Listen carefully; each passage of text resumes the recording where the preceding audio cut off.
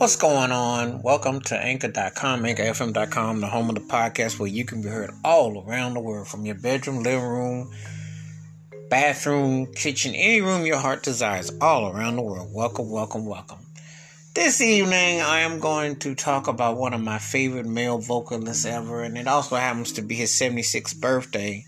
And, I saw some footage of him when he performed at a black college performance show, and he sounded great. And the guy has just been timeless. He also happened to be a lead singer for one of my favorite bands ever. You may know them as Tower Power. And to me, he was really the voice of T.O.P., really, during their peak and their prime years. He was the one that laid down the framework, and it's just something else when I hear him singing, and the fact that he's still going strong and he can still perform. And his voice was always the truth to me. I just love his cadence. I dug the whole thing. I just thought he was a cool cat, and he's been often emulated, but you can't really duplicate what he's got. He's just really a distinctive tone, distinctive voice, and his name is Lenny Williams. And he's got some songs I've dug. I've had this hits collection. I definitely have dug some of these songs. So one of the songs that I've dug by him was Messing With My Mind. This was a real funky song. And I'm going to tell you something about Lenny Williams. Even when he sings a slow jam, it still sounds funky. And that says a lot about when a cat can perform a song and you can still be bopping your head. You still bopping because it's just got that stank on it. It's going to make you feel that stank face because it's still funky. And he has quite a few cuts like that. And this is one of them songs that, you definitely, get that face on because it's really got that kind of vibe about it. And I really like how he's, the arrangements and the groove and how he just attacks it, He is one funky dude, and he kept it 100 with this cut. So this was a bumping cut. That was a tight cut. The next cut I dug was I Still Reach Out to You. Another smoking cut. And again, I always just dug his harmonies and the way he just kind of like breaks on a song. He just really, he has a certain manner, and it's really distinctive, and it just kind of like breaks on the song. You're sitting there hearing it, and it just really like hits you. It's like, yeah, that's a really tight cut. I like how that grooves. I like how that kind of like just, it just loans itself to, you can just vibe to it. You can just kind of feel it. And, he does that a whole lot. He just really has that kind of flair. And it's a testament to his talent that, he really channels certain songs, and he gets a certain type of direction with them, and they just speak for themselves. So that one is one of those cuts that that's really a Hatman cut, and I like how it goes down.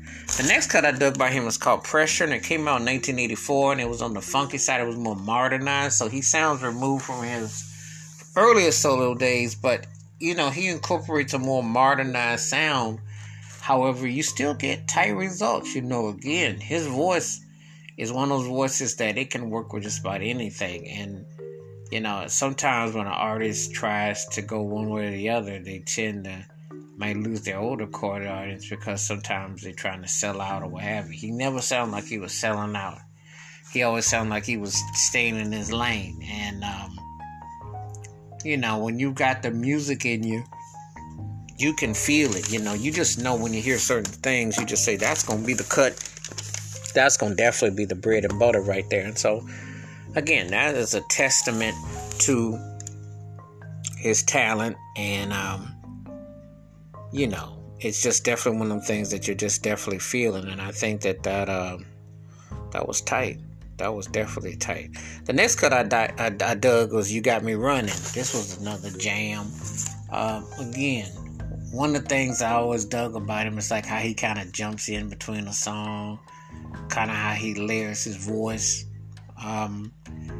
he's one of those vocalists that you really don't even pay attention to the background parts of it. You just mainly listen to the main bit, and that's one of the things that makes him so on point and tight with his stuff, because he cuts to the chase of it and it just kind of just hits you, and it's done directly. There are parts to it, but it's just the way that he sings it that it's just really on point. And this is just another classic example right there that he just got the goods. So, again, another tight cut.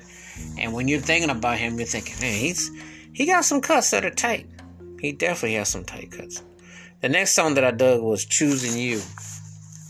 And again, this was one of those songs that kind of like this kind of, I like the feel of it, and I like the groove of it, And nothing can be said enough about the harmonies and the tones and the arrangements, but just the song itself is just another one of them songs where, you just kind of like feel where it's coming from, how it just kind of speaks to you, and it's just like really, really on point, and I really dug that one a whole lot. That one was tight.